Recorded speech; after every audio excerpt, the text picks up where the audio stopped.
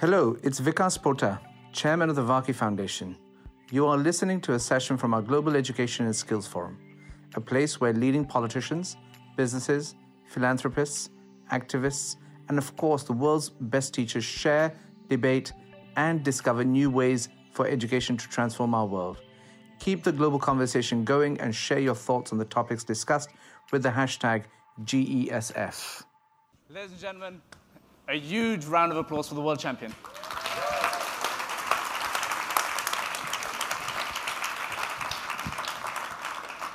Good afternoon, everyone. Thank you for the warm welcome. This is a nice spot. You wouldn't expect to see this in a tent. So we have a huge crowd waiting to listen to you, speak to you. I polled them in advance. I said, what question would you ask Lewis Hamilton? And they said to me, what is the mentality of a winner? And that's the question to start with. Well, I think the mentality of a winner, I think for me, it's always been wanting to do something different. I don't want to just exist. I want to ultimately live to my full potential. I think it's just wanting to be great in some way, shape, or form. And I think over time, after reading certain books and being inspired by people, I realized that I think we're all a bright light, and it's up to us how bright we shine that light. Of course, there are obstacles that we all come across, but I've been really fortunate. I've had a great family who have supported me the whole way. Formula One is it's a great thing being in Formula One, but getting to Formula One, it's probably the most expensive sport to enter into. And I remember my dad, we had no comprehension of how expensive it was going to be when we started. And my dad and my stepmom remortgaged the house like 3 times. My dad had 4 jobs. Their whole life savings went on racing. And so back then you would think they were completely crazy in doing that. And a lot of parents do it today still. And it's so different compared to other sports. A bull, tennis, it's obviously a lot less expensive initially, but I think my dad personally, my dad didn't want his kids to struggle the way he did. He worked for the British Rail. My granddad came over from the Caribbean, and I think it was just a really tough life for them, and he didn't want to. He just wanted to work as hard as he could to provide a better opportunity for his kids, and so he's really the hero. I'm sitting here kind of as a spokesman for him, really, but yeah. And in terms of your own education, so tell us a little bit about that. What schools you went to, what subjects you enjoyed. Was there a teacher that you loved? There was. It happened to be the lady. There was a lady called Miss McEwen. She was my favorite teacher. And she was just always a very positive person for me at school. But I struggled in school. I'm dyslexic. Didn't find out I was dyslexic till I was 17. And being that I was racing, I was always racing. I started racing when I was 8. And it started out just the go-kart I had. We drove it around a car park at B&Q, a DIY store. And then we went to a kart track. And then it became like something I did after school hours. And then we started to get more and more serious, and it happened every weekend. And then when you start racing competitively, you have to practice on a Friday. So you have to leave Thursday night after school. We traveled across the country at the time was in the back of the car. But then we got an RV, a caravan, and it made school very tough because I had to miss the Friday. So I was always behind. I was always trying to catch up. So we had asked the school if they could help with extra lessons either before or after, and they weren't very supportive. And I got signed when I was 13, and my dad went to the school and said, look, we have this incredible opportunity. It's never been given to any other youngster to be a part of a Formula 1 team. We need your support and maybe a little bit of extra time off, and he wouldn't support it. So what then happened was my dad took me out of school for those Fridays, and I'd get back on Monday, and I'd be in detention all day facing the wall. And so then I got back to class. So I had like three days a week at school, so I was constantly behind. Fortunately, the McLaren who sponsored me, they provided me with a private tutor, so I'd have private tutor lessons at 6:30 in the morning before school and after school. So you can imagine, as a kid, I hated life because no kid generally wants to do extra lessons. But I'm grateful I did. And afterwards, I went to college to study things I wanted to do. I wanted to do music, which at the beginning my dad wanted me to do history when I came to having to choose my sessions, and then also French. And then I started racing cars, and it just got busier and busier, and I had less and less time available to do it, and I was struggling to juggle both. So at the time, we ended up doing racing as a focus, which obviously paid off, but most people that do it, it does not. You know, there's only 20 seats in Formula One, and there are thousands and thousands of kids that are trying to do racing. The worst thing, I think, at the moment is that it is very expensive, and parents take their children out of school. So something I really want to get involved in is trying, because like the FIA, our governing body, they're always working on safety.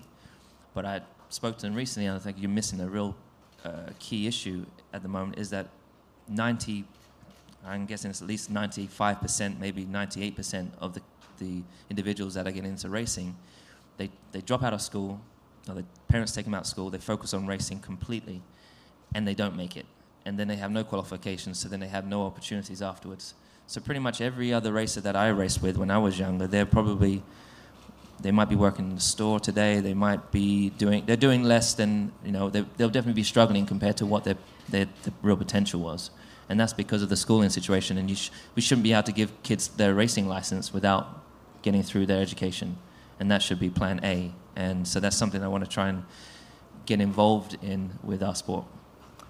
It's a really interesting point you raised regarding the what you need to do to achieve success in your field. You're right to say that 99% would fail, is what you're saying. Now, given that is the fact, when children are going through school, what encouragement would you give parents to actually take that risk? To do what I've done? I wouldn't. I'm pretty sure. I'm pretty sure my dad, if he was sitting here, he'd say, "Don't do it," because it cost him a fortune, and the stress. He would say that he lost a lot of hairs during that whole process. I was racing from 8, so I mean I've been racing two-thirds of my life, and I think it's great that my cousins for example, are into football, but when they tell me how much effort they're putting in, I'm saying that's great, but just make sure they stay in school, because there's so many kids trying to be footballers. The chance of them not getting through and actually using all that effort and work and turning it into getting a real job is difficult. So but I do also think for kids, I think that we've got to let them blossom in their own way. Follow the I was very restricted as a kid. My dad was, in trying to protect me, was quite controlling, which I don't regret. I think ultimately I'm grateful for the values in which he instilled with me. But I really feel like our story is quite unique in the racing world, because most of the people that I race against, they've come from wealthier families. I can imagine for my kids one day when I have children, it's easier for them to get to where I am off of the name, or because financially I'm in a much better position than I was when I started. But my kid's going to have it very tough, because I'm going to give him the exact same opportunity I had if he does want to race. If I have a kid that wants to race. My first go-kart was like a 5th or 6th hand go-kart that my dad bought from a newspaper, one of those back ads, and he went to the DIY store. He shaved the cart down, made it all look brand new, and it was all bent. He bent it back into shape, and we turned up. Has anyone seen Cool Runnings? Yes. Okay, this is my favorite movie, because it's kind of the story of my life a little bit, because Formula One and motor racing has always been a predominantly white-dominated sport. So when we arrived on the scene, people were like, "What are these guys doing here?" And when you look at that movie, they arrived at the top of the hill with a rusty bobsled. That was exactly our go-kart. When we pulled up, the boot was open of the car, and the cart was shoved in the back. So we looked, we're not professional at all, and everyone else was more used to it, And but then we turned heads, and eventually people started to recognize us. And my dad was great. He went walking around asking people for, because we didn't have the understanding of how to set the car up. So my dad became our mechanic. So he was learning something new as well.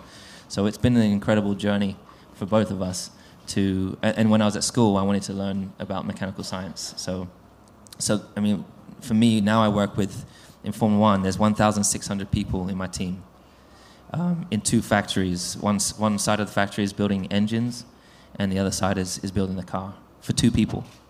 It's absolutely insane. So there's great opportunities, but also something that I'm really conscious of is in my team, in that 1,600 people, there's very little diversity. And so I remember when I was at school, kids would ask me, where are you going this weekend? I was like, I was racing. They didn't understand. They thought I was going to the theme park.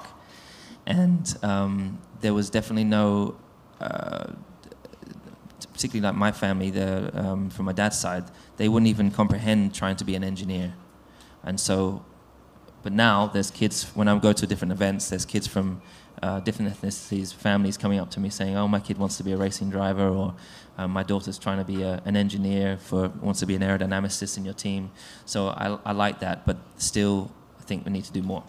And when you were a child, were you a scientist? Were you a musician? Were you an artist? Do you have a preference? When I was young, I was a little bit crazy. I was all over. I have a lot of energy, so I was all over the place. I was in all the sports. So I was in the sports side was really what I really particularly killed it. And then I did music, and I started playing guitar when I was 13. As I said, I wanted to study music, but my dad, when it came to the point where you had to choose an avenue, which direction you wanted to go, I wasn't given the opportunity to decide. I can imagine why my dad would have done that, but it would have been better to have, I think I would have preferred to have gone the music way, because that's what I love and that's what I still do today, but I'm playing catch up now. So what are you listening to at the moment? I listened to, when I was at school, my dad's from the Caribbean, from Grenada, and so I grew up around a lot of reggae. So that was really the first kind of music that I was into. But my dad had saved up and got this really great hi-fi, and so I learnt about, Marvin Gaye, I had Elvis, I had a real mixture. And then when I started playing, before I started playing guitar, I was crazy into hip-hop. So I was heavily influenced by hip-hop and kind of street, urban music. And then I started playing guitar, and I realized I couldn't play any of the songs that I was listening to in hip-hop. And so I had to kind of started to open my mind. So I started to learn to play the Beatles, Rolling Stones. And so I think it was quite a good experience for me to open my my viewpoint. And so now I listen to all sorts. So when I'm racing, sometimes I'm listening to opera, sometimes I listen to jazz, sometimes I listen to rock and roll, hip-hop, whatever it may be. I think the more I can, the more I learn musically. So we have I would say, a global decline in arts budgets for schools. Not just related to one country. I think many people over here would agree that is what is happening around the world. How do you feel about that? If music was such a great outlet for you and such a great inspiration for you, how do we combat that? How do we convince policymakers that the arts are worth investing in? I think creativity is one of the most important things for individuals, people of our age, but also for kids. It's stimulating. It's a way to express yourself. It's a way to really discover who you are. And I'm grateful that as I said, I feel like I was a bit of a late blossomer, but I think I'm meeting kids today of whether they're 15 or 18 years old, and they're so much further ahead than I was. But I think really we have to encourage creativity. I think it's enjoyable. I think all of us, we have, our jobs that hopefully you will like your jobs. I mean, I love my job, but I get to race a Formula 1 car, so it's kind of a little bit crazy.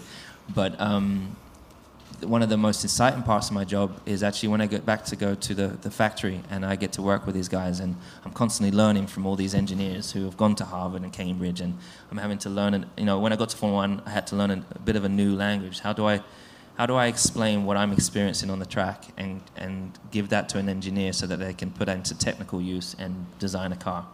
So I go around the factory and I go and see all the different departments, and I'm learning all the time. And also then I got to the point that I started to get involved in the design. So like I designed my steering wheel, for example. And so I bring a lot of practicality to these guys who are all about numbers, and it also helps me be, and tap into a bit of the creative side. Tell me, how do you, not that you've experienced much of this, but how do you deal with loss? So when you lose a race, how do you recover from that? When I was younger, I can't say that I like losing today, but it is a part of the process. And when I was a kid, I hated it a lot more than I do now, for sure. But I think it's because as I'm older, I appreciate it more. And winning is a great thing, succeeding is a great thing, but you're nothing if you haven't gone through the journey. The journey is really about building. People used to say, oh, it's all character building, and it is sometimes difficult to really understand what that means until you get through that rough patch and you get to the point where you succeed. Then you're like, now I know. So each year, I still have the same skill set as a driver. Of course, I've honed in on it, but from a kid, I was always talented. But to home in on the other areas, now I have the experience, the knowledge that I apply to it. So I drive better than I've ever driven before. I'm able to apply myself. That's why I'm performing. Really, I'm kind of in the peak period of my career, and that's a great, great feeling. When the day does come, when you do retire from Formula One, which we hope is not in a very long time, what do you think your future career will be? So that's an interesting one. So I don't know how it's for every sportsman, but particularly in Formula One, every racing driver that's stopped, and I think it's similar for maybe NBA, some tennis players. Often you've done the sport your whole life pretty much, and so you end up staying in the sport, doing commentary or, I personally, not that it's a bad thing or anything, but I personally do not want to have to be talking about someone else racing. A lot of the commentators are criticizing, they might be drivers, but they're criticizing other drivers. I'd rather be encouraging of other drivers, but right now I'm really working on trying to understand the other things that I'm into, the other things that I'm passionate about, things that I would have put aside as a kid that I had to sacrifice to be where I am today. And I've had this 25 years, whatever it is, to build the skill that I'm using today for my job, but I'm playing catch up on the other things that I really, and they're mostly really creative kind of projects. So the ultimate goal is to have continue to build my brand, then tap into some opportunities and ultimately have some sort of business that I can work on and move on to. So when I stop, I don't have to look back or feel, I want to feel proud that I've obviously done a good job up until that point and be excited about the next chapter, rather than stopping and thinking, okay, now I'm going to be doing interviewing. Kind of feels like it's going to be downhill from then on. But I'm really excited because I have some projects in the pipeline that I'm working on, some design stuff that I'm involved in with some brands, and that's, and getting to work with people from different walks of life. So obviously it's very hard to cross over into the fashion world. I'm now at like a lot of the fashion shows, really working with, I get to meet all the different fashion designers when I get behind, and I'm trying to get some time with them and learn something from them, trying to be a bit of an intern. I think, you look at Kanye West, went from music over to fashion, and he became an intern. And so I'm kind of with that kind of mentality. Whatever it is, I'm happy to start from the bottom, but there's I think the future's bright for me afterwards. So I'm going to ask one more question, and then I'm going to ask a couple of people to ask questions. Please don't all put your hand up at the same time. I realize that you'll be disappointed. But, we're here at this conference talking about how we prepare young people for 2030 and beyond, for the future. And you've spoken a lot about certain traits like resilience, persistence, creativity. Do you have a view in terms of those kind of things and how you do effectively prepare young people for that future? I'm not a politician. I don't know the right way forward. I think just from my personal experience, my schooling, as I said, was difficult. And now I have so much more appreciation for how difficult it is for a teacher. I think as a kid, you're completely oblivious to that, and all you care about is enjoying yourself. But, the teachers have such a tough job managing large groups of kids that are just reckless or just, trying to express themselves, but, can't sit still.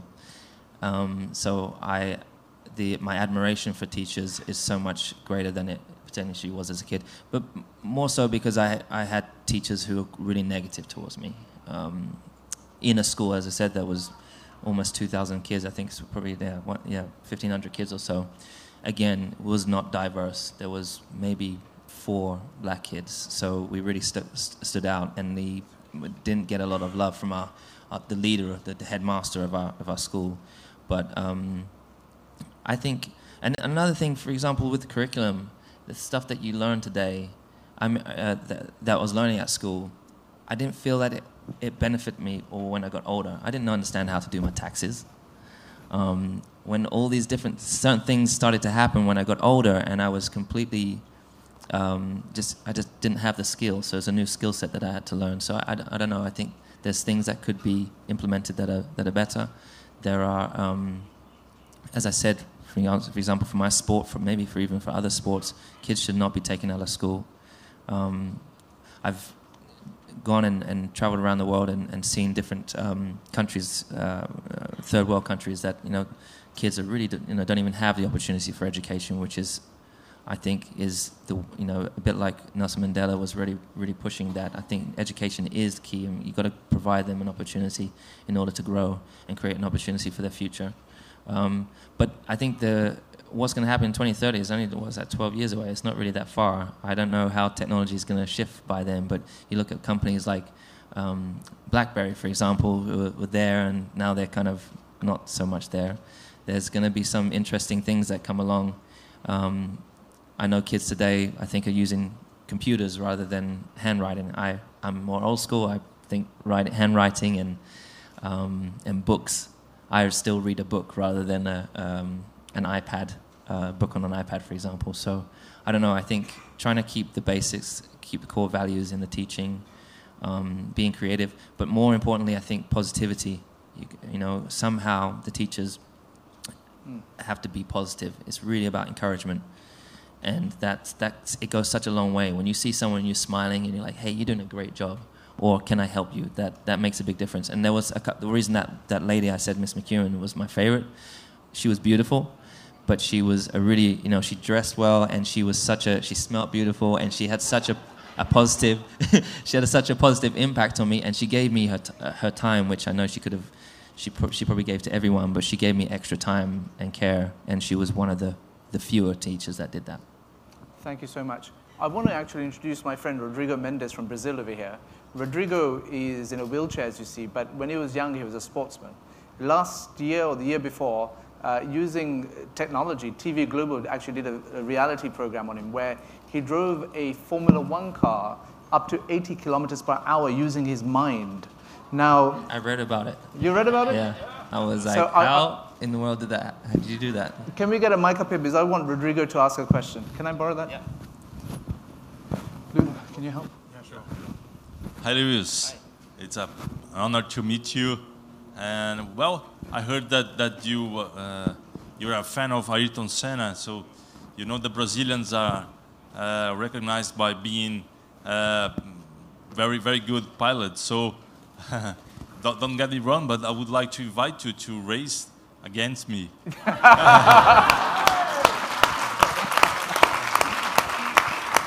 and please choose the track, okay? Whenever you want, I'll be there. Can I use the same the technology that you're using? Could I use that technology? Can we fight with our minds? Sure, Olivier over yes, here. Olivier is the president of the company, so he can arrange that for you, but as you want.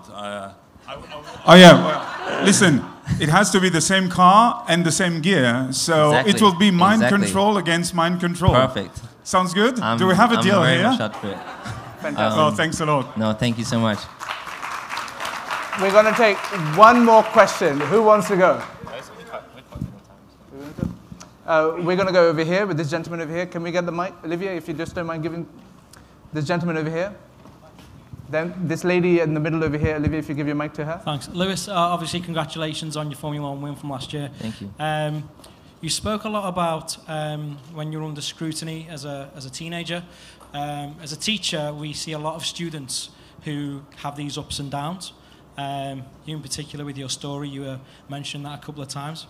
So when you were younger, when you were 13, 14, and you felt the world was against you, what did you tell yourself to make sure that you kept yourself going? I actually, I did things such as, I was bullied at school from infant school already. From like 6 years old, I was being bullied by the bigger kids. And I entered into karate, so I went and did a discipline, which again is quite creative and sporty, and that helped give me a lot of discipline. But I was very fortunate, obviously. I had my dad, who not necessarily, my parents split when I was 2, but my mum was very supportive emotionally, and my dad was very supportive, like encouraging, like he didn't really care about the emotional side of things. He was like, you can do anything you put your mind to, and it's down to you. It's your life. If you want to sit and pick up that book and learn something and improve and learn and grow, then it's right there. You have all the tools right in front of you. Or you can just sit there and do nothing, and you won't be going anywhere. So it was an interesting dynamic that he had, because as a kid, you kind of can maybe see that negatively. But I think, again, I was also very one, and even still today, just not one that when, for example, when a teacher told me that I was never going to amount to nothing, or it may even been like another carton driver's, another carter's dad said, you just don't have it. You're not going to make it. And I'm like, dude, I'm 10 years old. How can you tell me that? I always like to prove people wrong. And I don't know where that came from, but maybe it came from my dad, but I still have that today. So, I got to Formula One, and getting into Formula One, it's almost like you have to be a square, a certain shape. This is a shape that every racing driver has to be. You have to train this way, you have to speak this way, you have to look this way, otherwise you don't get in. And that's the way I was led to believe it. So I got into there, and then I was able to grow into who I am today. And I think the cool thing today is that you look at a lot of the older drivers, the kind of legends that you might see on TV today, and they're always criticizing me. Oh, he can't do that and perform, but I do. I like proving people wrong, and and that's really. What's the worst thing that's ever been said about you that has really hurt you?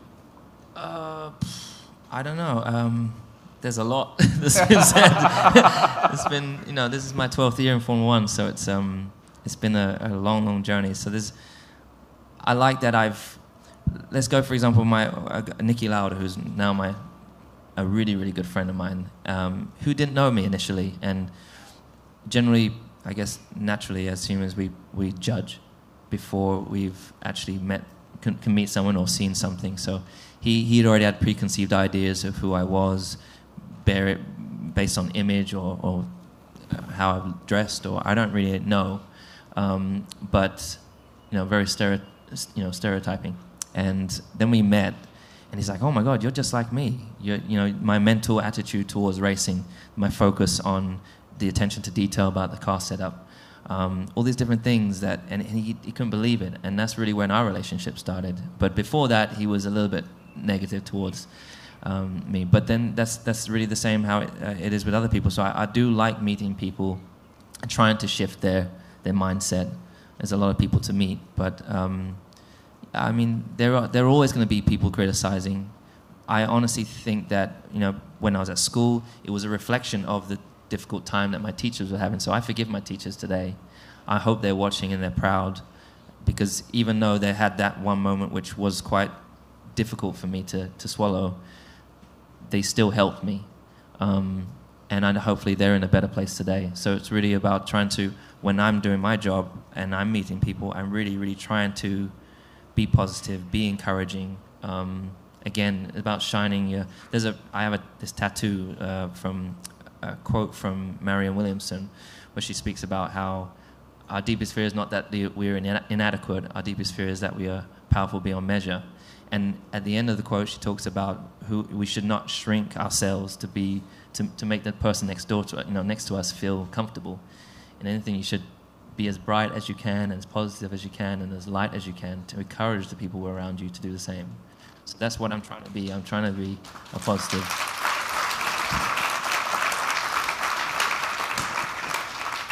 I'm losing my suit after this, so you've inspired. I want to take both questions, and we'll call it a day there. But so this first lady, and then you can answer both. Please go ahead. Please say your name and. Thank you. This is Özlem from Istanbul, Turkey. I would love to hear a bit about your mother. I know your father is your hero, but this mitochondria thing is a big thing. You'll probably... Absolutely. Yeah. Great. If we go for the other lady, please. My mom is my best friend. The reason I didn't bring her up is just, well, there wasn't a reason I didn't bring her up. I think just because we were talking. I lived with my mom till I was 8 or 9, and then I moved with my dad. For my mom to have given me up to go to live with my dad was a really difficult decision for her. But my dad came along and he's like, look, I think I can create a better opportunity for our kid, but he needs to come and live with me. And so I did. And as I said, I spend a lot of time with my mum today. I speak to her pretty much every day. We party together. We travel the world together. I've got, on my mum's side, I have 2 sisters, and they have their kids. So we do way more than I do with my dad, for example. But for example, I do sports with my dad. My dad's very, he's competitive like me. And as a kid, he'd never let me win anything. And I'm pretty sure I'll be the same with my nephews or nieces. I'll never let them win, being competitive. But and then my mum was really the person who sat down with me and read books with me, helped me catch up on the things that I struggled at school, for example, gave me that confidence that I felt was being taken away from me. I wasn't a confident kid I wasn't a confident kid at all. I was very, very shy. And the more I got I felt that pressure, I felt like I really went more and more into my shell.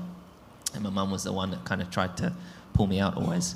So she, for me, is the most important person in the world. And she's always been someone that genuinely likes to sit in the background. As I said, it was really difficult for her because my dad remarried. And on that, I was racing with my dad, and my stepmom was involved in everything. There was a really difficult time for me when I went to an award ceremony I think I was 12, and they said, "Can Lewis's mum and dad come up to the stage?" And my stepmom and my dad stood up, and I was like, "Yeah, but my mum's over here. They're both my mum, but my mum, that's my mum." And it was such an awkward time for me. And if I'm really honest, up until I was at least 20, 23, mid-20s, I was still struggling with this balance between my parents, Spend one Christmas with one side of the family, spend the next Christmas with the other or something. One parent would come to the race and would feel neglected. So trying to find the balance has been the biggest issue. But I think my mum has been the best in really putting her own emotions and opinions aside about the other parent, for example, to put me first. So, my love and appreciation hurts the guys. One final question. So I'm a mother of 2 girls, and every day they come up to me and they want to do something new. So today is gymnastics, tomorrow it's horse riding. And I want to know, when did you decide and when did you figure out that was what you were going to do? And did you want to stop? And how much is pushing too much? Because I always worry that if I push too much, that I'm going to make them hate it. And I never know what the right balance is. And I would love to know, you said you love music and this, and I would love to know when you knew what you were doing. Great question. That's a great question. I think today there are parents that you want them to do so well, so badly yourself, that it can sometimes be a little bit much. I definitely felt that occasionally with my dad, and the pressure was, I had a lot of pressure as a kid, he wanted me to do well at school, but he also wanted me to succeed at the races, and I'm struggling to do both of these, and he couldn't understand, It's just like, work harder. I'm doing everything I could possibly can. I was fortunate because I started watching Formula One on the weekends with my dad, and I wanted to either be Superman or Ayrton Senna.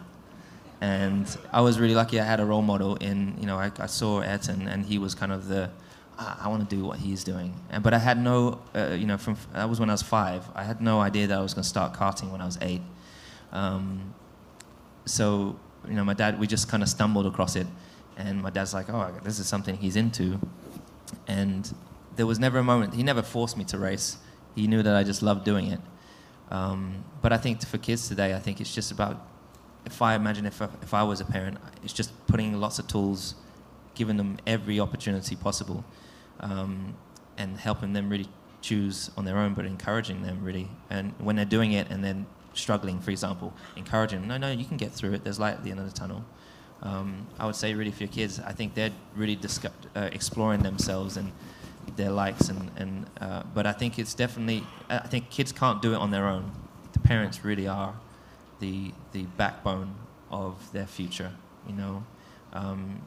As well, you've got to obviously provide, put a roof over the head, and you've got to provide all the support and live your own life. But yeah, exactly.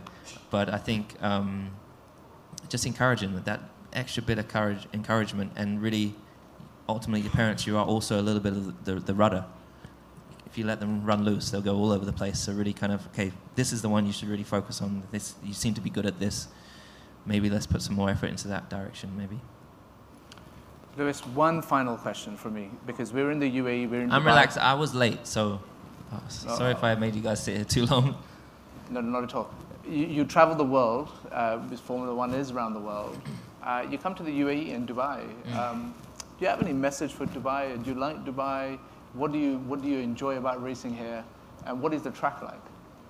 So one of the best things about my job is I get to travel around the world. I've been so fortunate to explore. I remember doing geography at school and looking at all these different locations, and again, I didn't have any set goals like one day I'm going to go to these, but I never even imagined that I would get the opportunity to travel, experience different foods and cultures. And so when I am traveling, more so now, I'm really taking the time to get into the culture. So I came to Dubai in 2006. I was lucky to come here for Christmas, and it was a lot way less built than it is. I mean, what you guys have what they've created here is just phenomenal.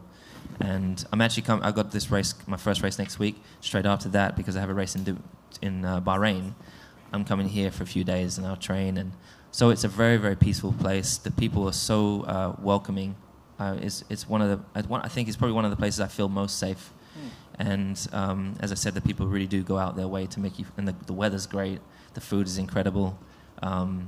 I personally, when I come here, I like to try and see the culture, and often that bit of culture is when you go out to the desert and you've got the camels, you've got they build the huts, they've got a bit of the music. I like seeing that and trying the real food. I struggle to feel the food in the city.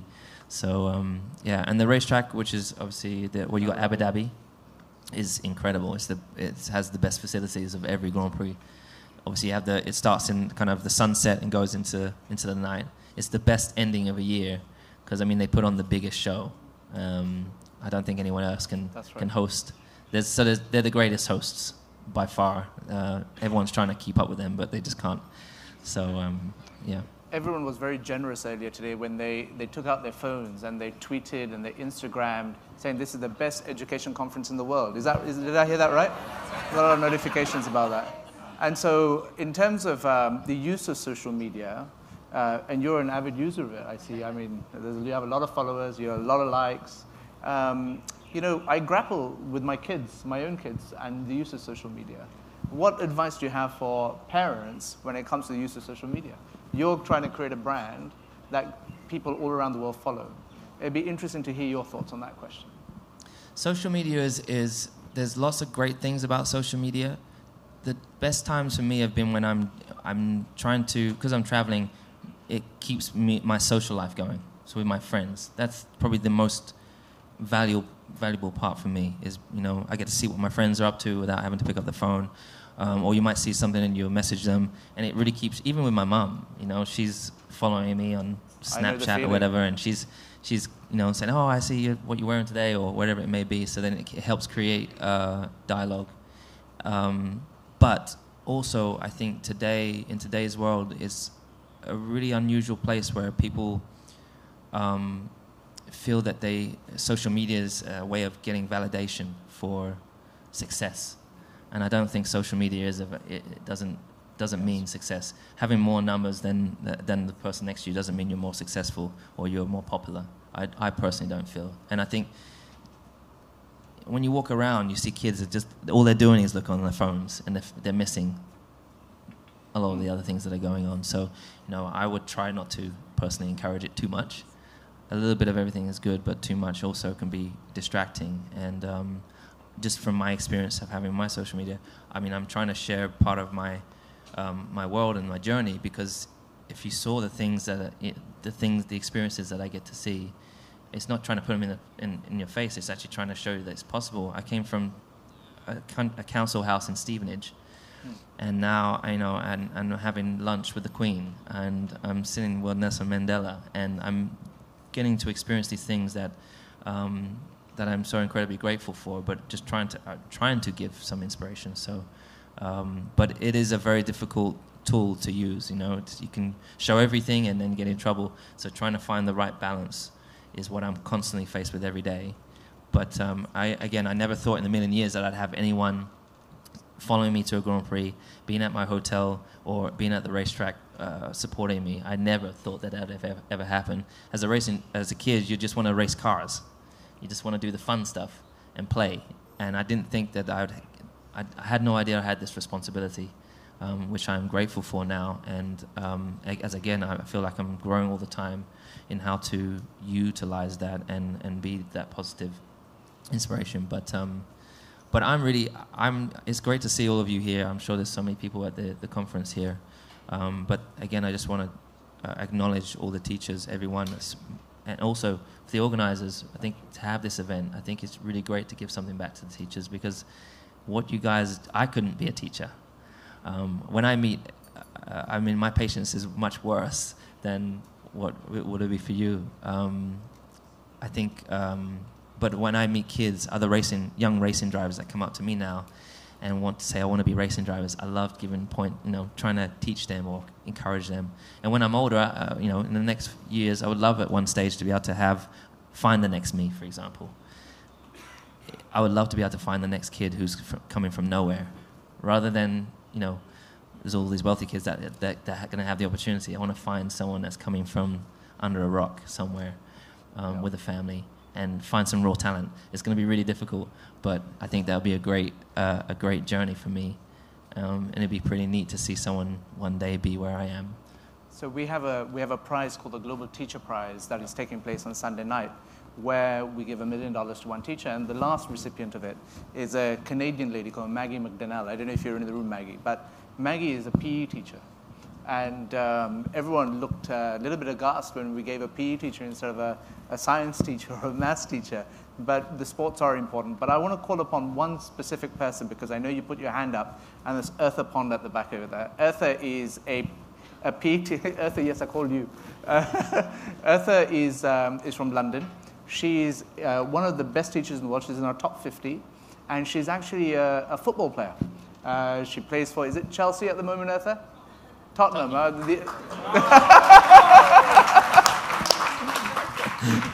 There's a few people like, yeah, and some people like, So I'm a gooner, so. Hey. Yeah. Eartha, you had a question for Lewis?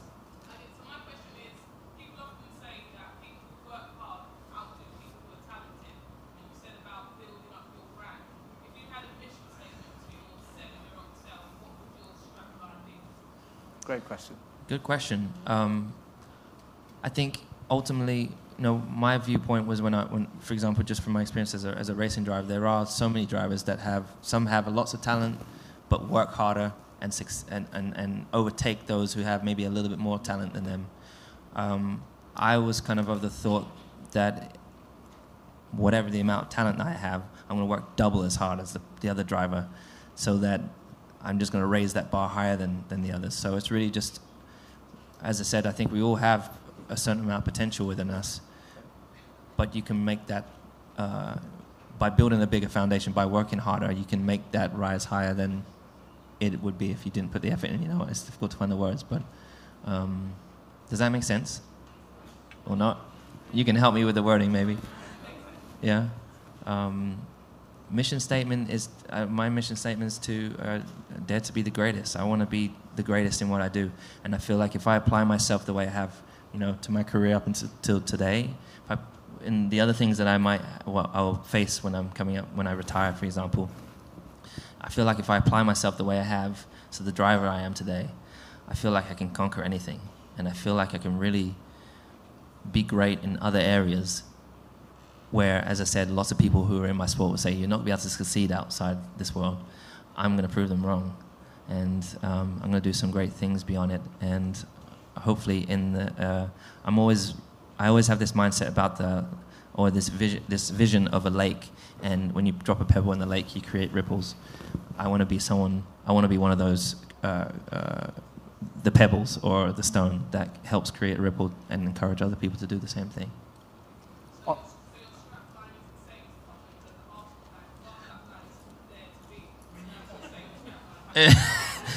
And I might have to change it now if Tottenham's on that note, please join me in thanking Lewis Hamilton. Just come out